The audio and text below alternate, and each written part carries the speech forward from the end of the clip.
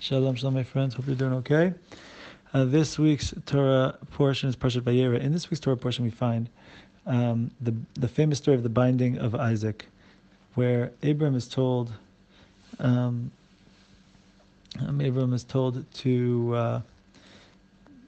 bring his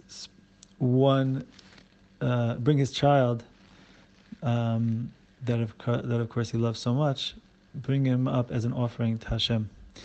So we're not going to go into the specifics of that story, but the truth is that every Jew, every one of us, has this story in our lives to a certain extent.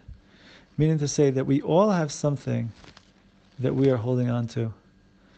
We all have something we're holding on to. And that we know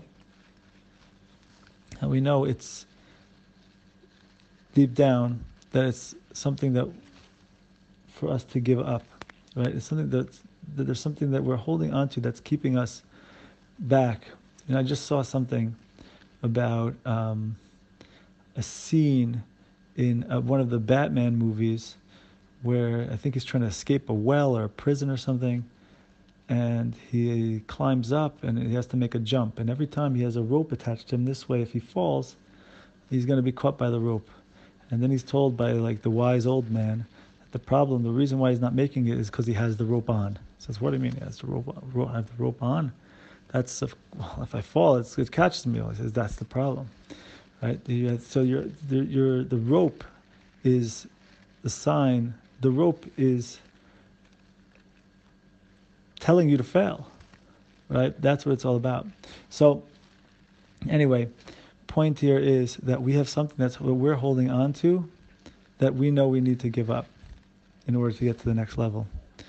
And that's our personal Akedat Yitzchak, our personal binding of Isaac in our particular life, in our particular moment. So I want to bless us that we rise up and use the opportunity of this week's Torah portion and the energy that it brings to take that next step in terms of moving forward, really, giving up the thing we need to give up in order to become the person we need to become. Have yourselves a wonderful day.